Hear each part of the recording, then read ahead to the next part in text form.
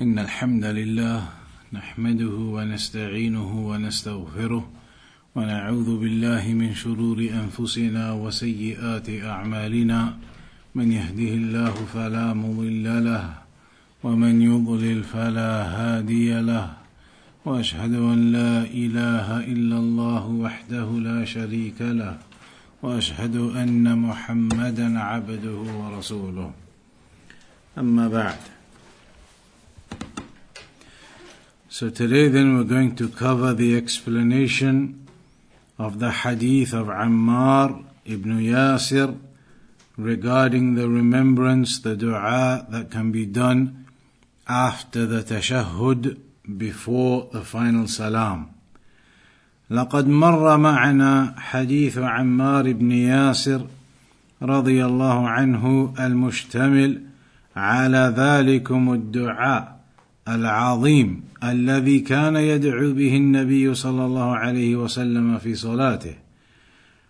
So we already mentioned the actual hadith last time. The dua was mentioned in the previous chapter, and here now then we're going to cover that narration.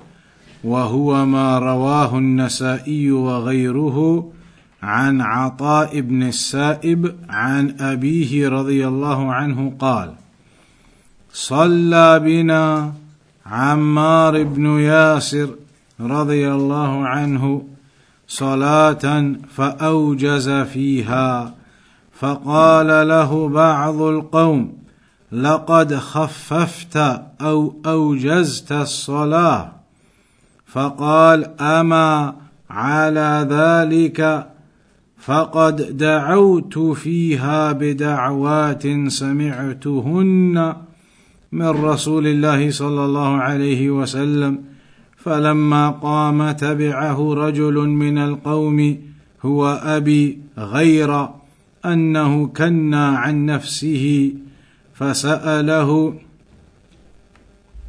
عن الدعاء، ثم جاء فأخبر به القوم: اللهم بعلمك الغيب وقدرتك على الخلق أحيني ما علمت الحياة خيرا لي، وتوفني إذا علمت الوفاة خيرا لي، اللهم وأسألك خشيتك في الغيب والشهادة، وأسألك كلمة الحق في الرضا والغضب، وأسألك القصد في الفقر والغنى، وأسألك نعيما لا ينفد، وأسألك قرة عين لا تنقطع، وأسألك الرضا بعد القضاء، وأسألك برد العيش بعد الموت، وأسألك لذة النظر إلى وجهك والشوق إلى لقائك في غير ضراء مضرة ولا فتنة مضلة، اللهم زينا بزينة الإيمان واجعلنا هداة مهتدين.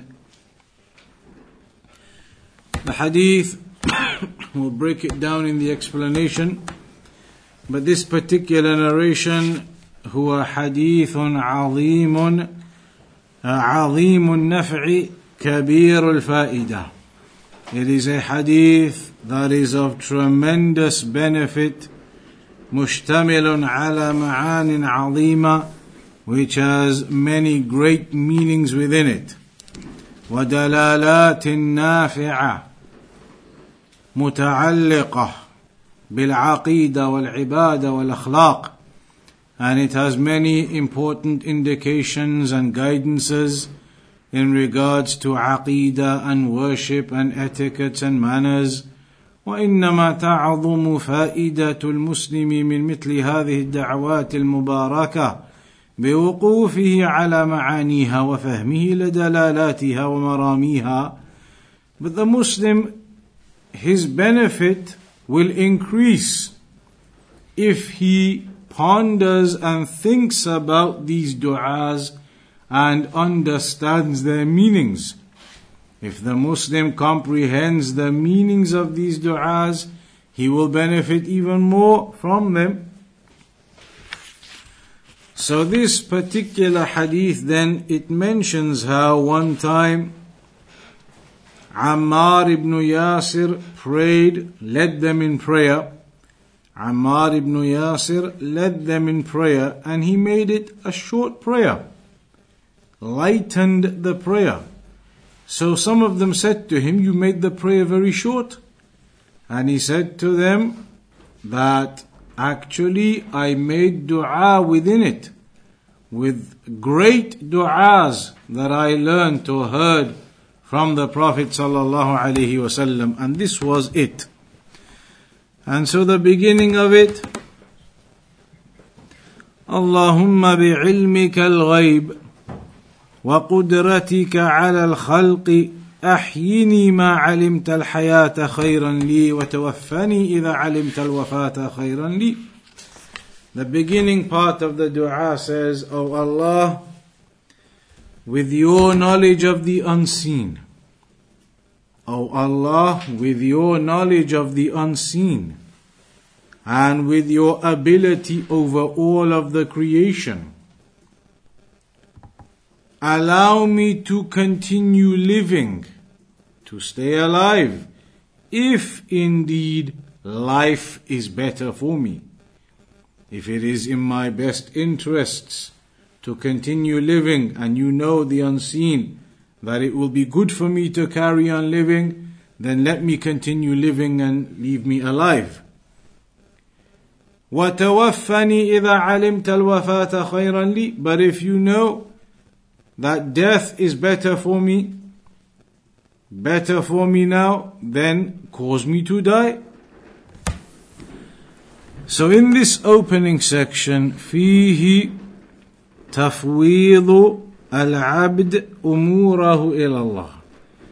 You are placing your affairs into the trust of Allah subhanahu wa ta'ala. وطلب الخير في أحواله. And you are في أحواله منه سبحانه. You are asking Allah to make the choice on your affairs, meaning if life is better to let you live, if death is better to cause you to die. متوسلا إليه سبحانه بعلمه الذي أحاط بكل شيء. And you are asking Allah subhanahu wa ta'ala by His knowledge, you're seeking that wasila through acknowledging and affirming the great knowledge of Allah, that Allah has the knowledge of all of the unseen and is the all-capable upon the creation, that if you know life is better for me to continue, then let me live, and if you know it's better for me to die, then cause me to die. وأنه سبحانه يعلم خفايا الأمور وبواطنها. And that is of course because Allah knows the discreet affairs and the hidden affairs, knows all of the matters. كما يعلم ظاهرها وعلنها. Just as Allah knows the apparent affairs. وبقدرته النافذة في جميع الخلق فلا معقب لحكمه ولا راد لقضائه. And so Allah subhanahu wa ta'ala is the all-capable, and what He decrees and declares to occur, then it occurs. And there is nobody who can obstruct His wisdom nor prevent His decree. ومن المعلوم أن العبد لا يعلم عواقب الأمور ومآلاتها. And as for the servants, we do not know what the end results of things will be. We do not know where the decree will lead. وهو مع هذا عاجز عن تحصيل مصالحه ودفع مضاره. So we are incapable of recognizing and knowing and achieving and acquiring what is good for us and repelling what is bad for us. إلا بما أعانه الله عليه ويسره له. Except by what Allah subhanahu wa ta'ala aids him upon and facilitates for him. فتبقى حاجة العبد ماسة إلى العليم القدير سبحانه. So our need to Allah is tremendous. It is a great need to Allah because we do not know the unseen and we do not know what will be and what will not. So we are always in need of Allah subhanahu wa ta'ala. بأن يصلح له شأنه كله. So we are in need of Allah to always rectify our affairs. ويختار له الخير حيث كان. And for Allah to select for us the goodness, wherever that goodness may be for us. And that's why you say at the beginning of this dua, أحيني ما علمت الحياة خيرا لي. Allow me to live, continue living, if you know that life is better for me. To continue living is better for me. If that is the case for me, then allow me to live.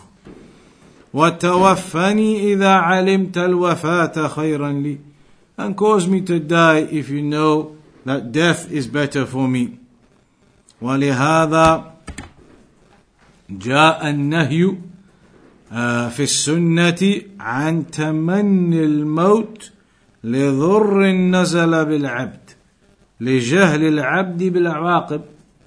That's why it is mentioned in the Sunnah, it is impermissible to wish for death. It is impermissible to wish for death due to some calamity or difficulty that's happened to you. It's impermissible to wish for death, as the people they do. And the people they end up saying, if only it would be better if they just died. It would be better if they just died, and it would be better if they were just dead now. And they say these kinds of things when calamities and difficulties occur. It is not permissible to wish for death because of some difficulty or calamity. And that is because of this. You do not know what the outcomes are going to be. You may be in some great difficulty and calamity right now, but you do not know where you will be in a month or 2 months or 6 months or even a week from now. The whole calamity may have been removed from you. So it is not permissible at that time, just because you see the calamity right now, to wish for death. You do not know what will be decreed for you and what may occur a week later, even a day later out of that calamity. So that's why it mentions in the Sunnah, in the Hadith, لا يتمنى أحدكم الموت. Let not any of you wish for death. إما محسنا فلعله يزداد.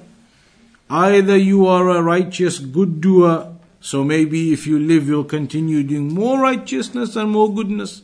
That's good for you. وَإِمَّا مُسِيئًا فَلَعَلَّهُ يَسْتَعْتِبْ. Or maybe you are a sinner, and if that is the case, maybe by living you can then repent and seek forgiveness from Allah for that.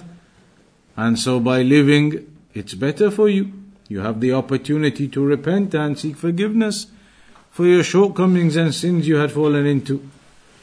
So in either case, if you're a righteous person, then don't wish for death, you continue upon your righteousness. And if you're a disobedient and wrongdoer, that type of person, you don't wish for death, because by living you then have the opportunity to seek forgiveness from those sins. So the hadith mentions, لا يتمنى أحدكم الموت. Let not any of you wish for death. إما محسنا فلعله يزداد. Either you're a good doer so you can live and carry on doing more good. وإما مسيئا فلعله يستعتب. Or if you're a wrongdoer, then perhaps if you live, you have the opportunity to seek forgiveness then, and have those sins wiped out before you die. So in the hadith here, you're not wishing for death. What you are saying is, oh Allah, if you know that death at this time is better for me, then so be it. But if you know living is better for me, and I will benefit from that and earn the rewards from that, etc., then allow me to carry on living. So you're not actually wishing for death, in that statement. There's no contradiction. وَقَوْلُهُ وَأَسْأَلُكَ خَشْيَتَكَ فِي الْغَيْبِ وَالشَّهَادَةِ.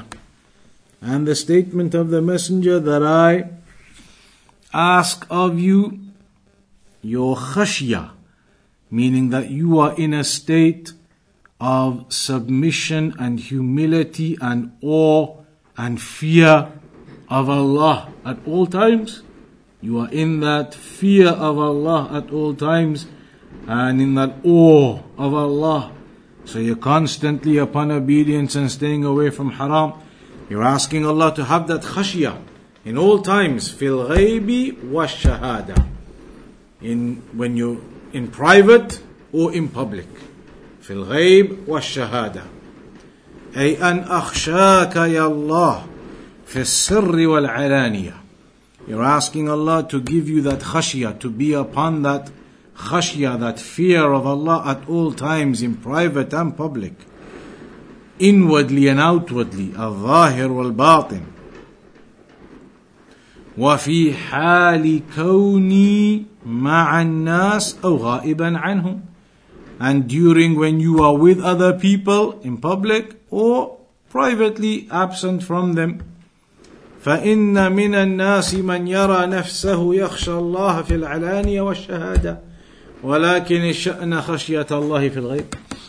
There are some people who, when they are in public in front of others, then they are able to be upon that khashya of Allah. And they will not do anything haram, they will not do anything impermissible, they will not do any sins when they are with the people in public. They have the khashya then. But the reality, the Shaykh says here, is the reality, and what the real test is whether you have the khashya when you're alone, when you're in private, away from the eyes of the people. That's where the test really is. إِذَا غَابَ عَنْ أَعْيُنِ النَّاسِ وَأَنظَارِهِمْ. When you are hidden from the eyes of the people and their sight. وَقَدْ مَدَحَ اللَّهُ مَنْ خَافَهُ بِالْغَيْبِ. And Allah praised those who fear Him in privacy, away from the eyes of the people, not just publicly. As Allah said, الَّذِينَ يَخْشَوْنَ رَبَّهُمْ بِالْغَيْبِ وَهُمْ مِنَ السَّاعَةِ مُشْفِقُونَ. Those who fear Allah بِالْغَيْبِ, when they are in privacy, away from the people, not in public. Privately, nobody sees them, but still, they fear Allah and they do not fall into the haram. And also, مَنْ خَشِيَ الرَّحْمَنَ بِالْغَيْبِ وَجَاءَ بِقَلْبٍ مُنِيبٍ. The one who fears Ar-Rahman, has that awe of Allah. Bil-Ghayb, when he's by himself, in privacy. وَجَاءَ بِقَلْبٍ مُنِيبٍ. And he comes with a or a heart that is repenting to Allah and returning to Allah, comes with that heart of fear and repentance.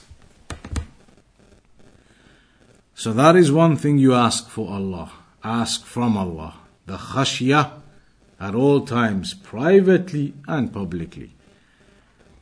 Then secondly, وَأَسْأَلُكَ كَلِمَةَ الْحَقِّ فِي الرِّضَى وَالْغَضَبِ.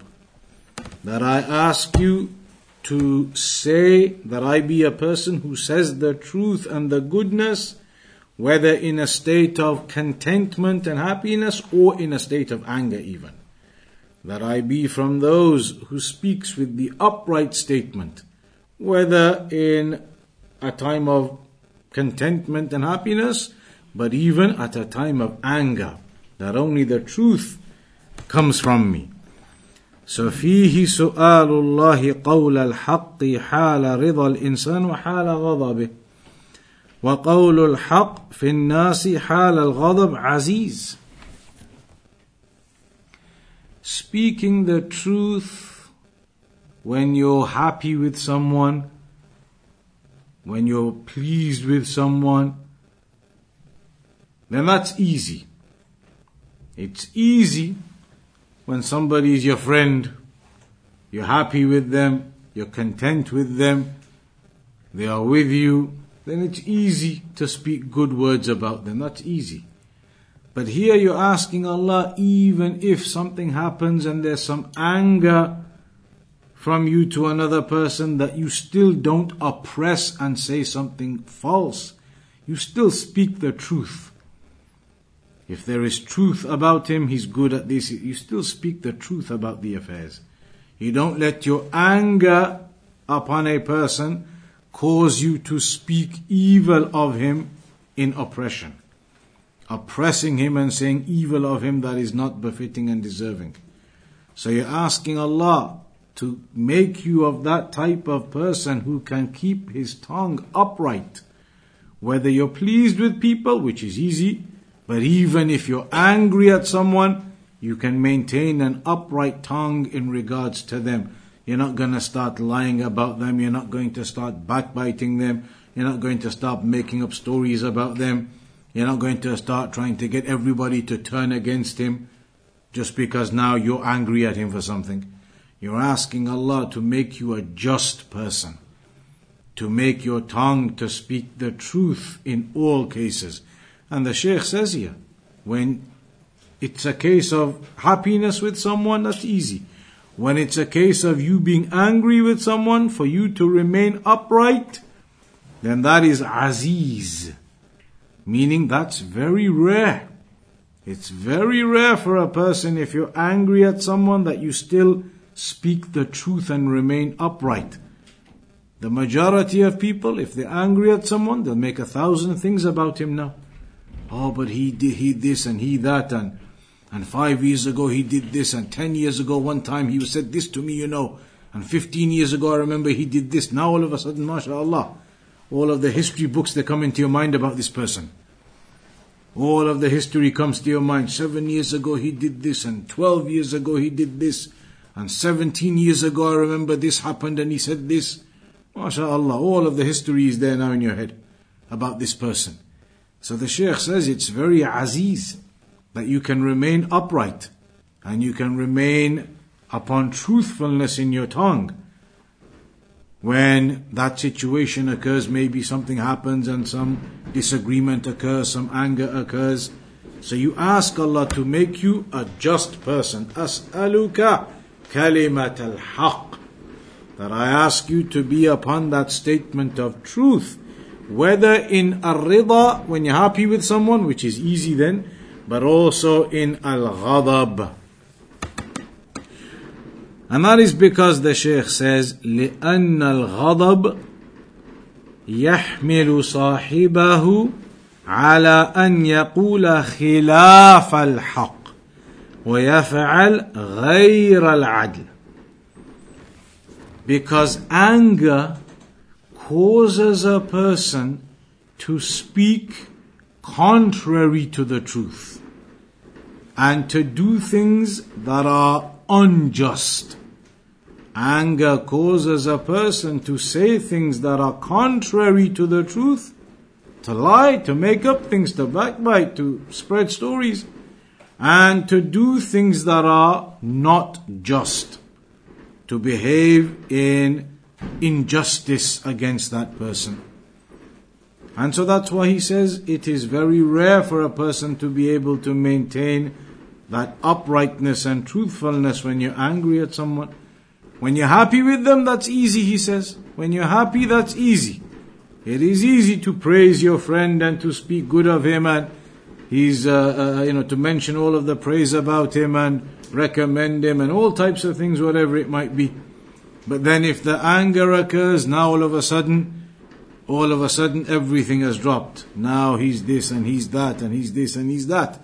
So the Shaykh says it causes a person to speak contrary to the truth, and it causes a person to behave in an unjust manner. وَقَدْ مَدَحَ اللَّهُ مِنْ عِبَادِهِ مَنْ يَغْفِرُ إِذَا غَضِبَ دون أن يحمله غضبه على البغي والعدوان. And Allah praises the servants, His servants, who are able to forgive when they are angry, and that they do not allow their anger to cause them to transgress. Because that is the case for the majority of the people. Anger causes you to transgress against another person. قال تعالى وَإِذَا مَا غَضِبُوا هُمْ يَغْفِرُونَ. Allah mentioned in the Quran that when they are angered, they forgive. That is the praiseworthy way. وَمَنْ كَانَ لَا يَقُولُ إِلَّا الْحَقِّ فِي الْغَضَبِ وَالرِّضَى فَهَذَا دَلِيلٌ عَلَى شِدَّةِ إِيمَانِهِ وَأَنَّهُ يَمْلِكُ زِمَامَ نَفْسِهِ. The person who is able to control himself and speak the truth, whether you're happy with someone or something has happened and you're angry with someone who can maintain the truth and not transgress against those people, then that shows the strength of his iman. Because very few people can do that. If you become angry, naturally all that comes to people is to transgress. He this and he that and all types of things. But if you can control yourself, it shows the strength of your iman. And it shows that you've got a control over yourself. You have control over yourself and a strength in your iman. That even when you're angry with someone, you're not going to transgress and start making up things now. You're going to maintain the truth. You're going to stick to the correct speech. And you're not going to start trying to make up things or transgress against that individual because of your anger. If you can do that, it shows the strength of your iman and the ability that you have to control, the self-control. And that's why it mentions in a hadith, لَيْسَ الشَّدِيدُ بِسُرْعَةٍ إِنَّمَا الشَّدِيدُ الَّذِي يَمْلِكُ نَفْسَهُ عِنْدَ الْغَضَبِ. The powerful one is not the one who is powerful physically in wrestling. You can take other people down.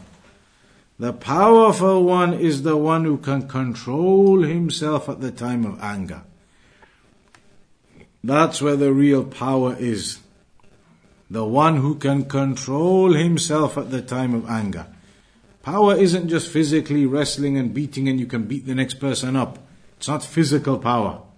The reality of power is whether you have control over your affairs. And again, very few people. The natural reaction of a person when becoming angry is to lose control of yourself. To become angry and start saying all types of things and transgressing and oppressing, and that's the way of the people. So if you can control yourself, that is the reality of that strength in a person. Then also, وَأَسْأَلُكَ الْقَصْدَ فِي الْفَقْرِ وَالْغِنَى. That I ask you to be in a state, in a balanced state. To be in a balanced state, whether I am in poverty or in riches. Whether I'm in poverty or whether I'm rich, for me to remain as a balanced individual. Not to go to excess if I become wealthy, and not to start going into excess on the other side in affairs if I become in poverty, in excessive begging and affairs. Not to go into extremes, whatever my situation is, to remain in that economical, balanced way, whatever my affairs may be. So, إن كان فقيرا لم يقتر خوفا من نفاد الرزق ولم يصرف بتحميل نفسه ما لا طاقة له به. So if you're in poverty, you do not go to any extremes in your behavior, fearing that you're going to completely run out of rizq and you're going to have nothing left to eat, and you don't go into exaggeration in your affairs if you're struggling financially. And neither on the other side do you go into excessiveness in spending if Allah blesses you with wealth. So you ask Allah to give you that character that you can balance yourself. Whether you're rich or you're facing some poverty, you can be in that balanced state in yourself, not go into excess if you have money, or go into extreme depression if you're starting to experience some poverty. That you can maintain yourself balanced no matter what your state is. And then وَأَسْأَلُكَ نَعِيمًا لَا يَنْفَدْ. O Allah, I ask you for a blessing that does not run out. A blessing that does not run out. And of course that is only one blessing. That is the blessing of the afterlife. The blessing of paradise. وَهُوَ نَعِيمُ الْآخِرَةِ. That is the blessing of the afterlife. As Allah said, مَا عِنْدَكُمْ يَنْفَدْ وَمَا عِنْدَ اللَّهِ بَاقٍ. What you have, it runs out. But what is with Allah never runs out. What you have is finite, but what is with Allah is infinite. It will never run out. It will remain. And in another ayah, إِنَّ هَذَا لَرِزْقُنَا مَا لَهُ مِن نَفَادٍ. Indeed, this is our provisions, the provisions we give, and there is no end to it. The provision that Allah gives to the people, it does not run out. And then also, وَأَسْأَلُكَ قُرَّةَ عَيْنٍ لَا تَنْقَطِعْ. I ask you for the coolness of the eyes that does not end.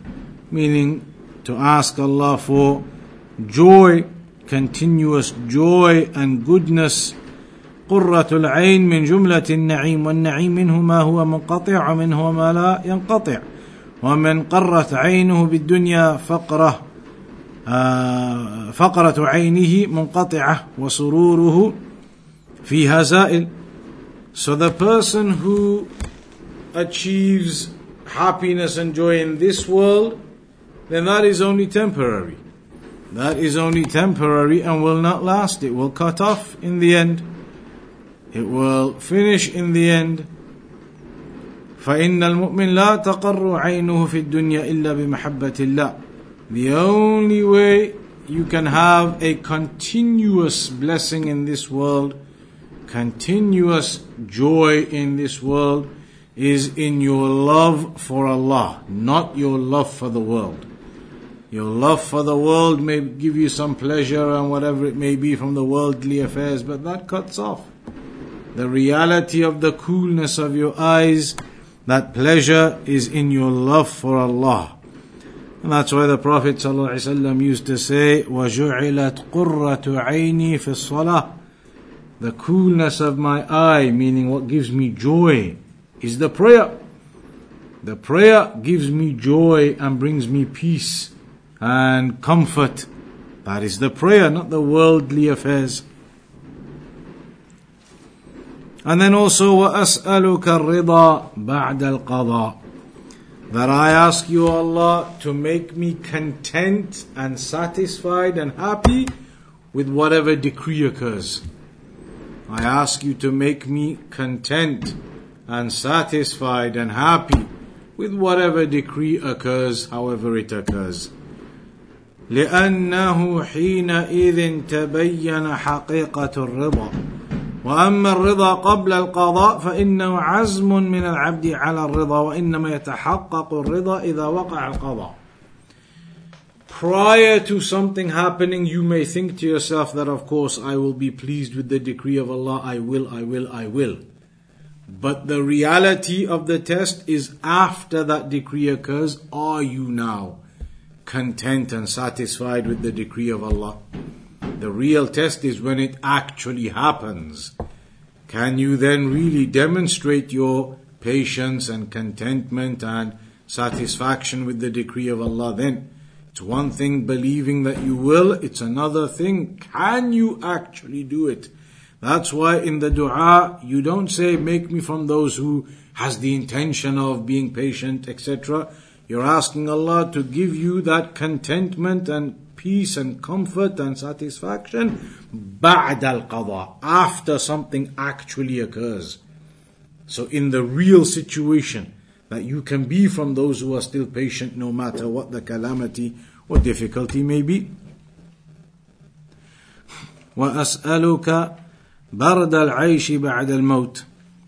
That I ask you for the coolness of existence after death. Meaning, of course, after death to have the blessings and not to be in the punishment. هذا يدل على أن العيش وطيبه وبرده إنما يكون بعد الموت فإن العيش قبل الموت منغص ولو لم يكن له منغص غير الموت لكفى فكيف وله منغصات كثيرة من الهموم والغموم والأسقام والهرم ومفارقة الحبة وغير ذلك. The reality of a peaceful existence only occurs after death. In this world, there is never going to be that same type of peacefulness, because in this world there are all of the tests and trials that Allah puts upon a person. Whether they are tests and trials that cause you concern about things, they cause you grief about things, they cause you worry about things, illnesses, diseases, old age, becoming weak, death, losing friends who die. Lots of things happen in this world. There's never constant peace. There's always something going on.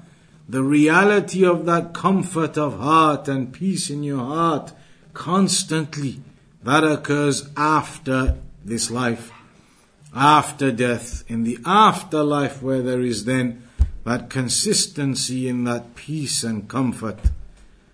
And then also وَأَسْأَلُكَ لَذَّةَ النَّظَرِ إِلَى وَجْهِكَ وَالشَّوْقِ إِلَى لِقَائِكَ فِي غَيْرِ ضَرَّ مُضِرَّ وَلَا فِتْنَ مُضِلَّةٍ. That I ask you to have the pleasure of looking at your face, O Allah, and to be from those desiring to meet you. And this will come up here now. هذا قد جمع فيه بين أطيب شيء في الدنيا وهو الشوق إلى لقاء الله وأطيب شيء في الآخرة وهو النظر إلى وجه الكريم. So there are two things here. One is the desire to meet Allah subhanahu wa ta'ala, and that is the most beautiful affair a person could want. To meet Allah subhanahu wa ta'ala in this world, that is a great affair for a person to desire to meet Allah. And then in the afterlife, the greatest affair is to actually see Allah then. That is the greatest of the blessings in the afterlife. ولما كان تمام ذلك موقوفا على عدم وجود ما يضره في الدنيا أو يفتنه في الدين قال في غير ضراء مضرة ولا فتنة مضلة. So you're asking Allah to make you from those who desires to meet Him, and you're asking Allah to protect you whilst you're in this dunya, to protect you from the affairs that are harmful or from the trials and tribulations that may misguide you. You're asking Allah for safety and protection from those affairs up until that afterlife occurs.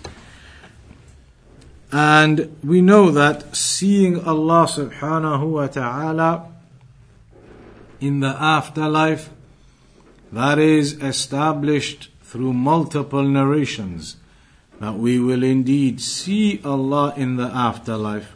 There are many ayat in the Quran that prove it.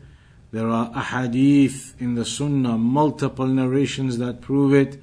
It is established, the correct aqeedah, without a doubt, that we will indeed see Allah subhanahu wa ta'ala in the afterlife. It mentions here in this hadith, إِذَا دَخَلَ أَهْلُ الْجَنَّةِ الْجَنَّةِ يَقُولُ اللَّهُ تَبَارَكَ وَتَعَالَى. When the people of paradise enter paradise, Allah says to them, أَتُرِيدُونَ شَيْئًا أَزِيدُكُمْ. Do you want anything I can give you more? After they are already in paradise and they have all the blessings, is there any more blessing I can give you? فَيَقُولُونَ. And they say, أَلَمْ تُبَيِّضْ وُجُوهَنَا. Did you not whiten or enlighten our faces? أَلَمْ تُدْخِلْنَا الْجَنَّةَ وَتُنْجِنَا مِنَ النَّارِ. Did you not enter us into paradise and save us from the hellfire? Meaning, it's as though they are saying, what else could there be? You've given us all these blessings, what else could there be? So then it is mentioned, قَالْ فَيَكْشِفُ الْحِجَابِ. Allah then removes the covering. فَمَا أُعْطُوا شَيْئًا أَحَبَّ إِلَيْهِمْ مِنَ النَّظَرِ إِلَى رَبِّهِمْ عَزَّ وَجَلَّ. Then they are not given anything else more beloved to them than being able to see their Lord. And then at the end of the dua, اللهم زينا بزينة الإيمان واجعلنا هداة مهتدين. That, O Allah, adorn us with the adornment of Iman. Adorn us with the adornment of Iman, and make us from those who are rightly guided, those who guide rightly and are rightly guided. And the adornment of Iman, that includes, of course, of the heart, with having the correct aqeedah and having the correct actions of the heart. Adornment of the tongue in your speech and your worship upon the tongue. And also adornment of your limbs, that you do the good and righteous actions upon your limbs. وَجَعَلْنَا هُدَاةً مُهْتَدِينَ. Make us from those who guide ourselves and we guide others. We guide ourselves and we guide others. That is the highest of the levels. أن يكون العبد عالما بالحق متبعا له. That a servant knows what the truth is and follows it. معلما لغيره مرشدا له. Educating and teaching others and directing them to it as well. فبهذا يكون هاديا مهديا. That's how a person is then a guider and guided himself. He is guided and he is helping to guide others too. So that is the dua that a person can make at the end of the prayer before the salam. And you can see the tremendous meanings in this dua. If a person made this dua in the prayer, what great meanings there are within that particular dua.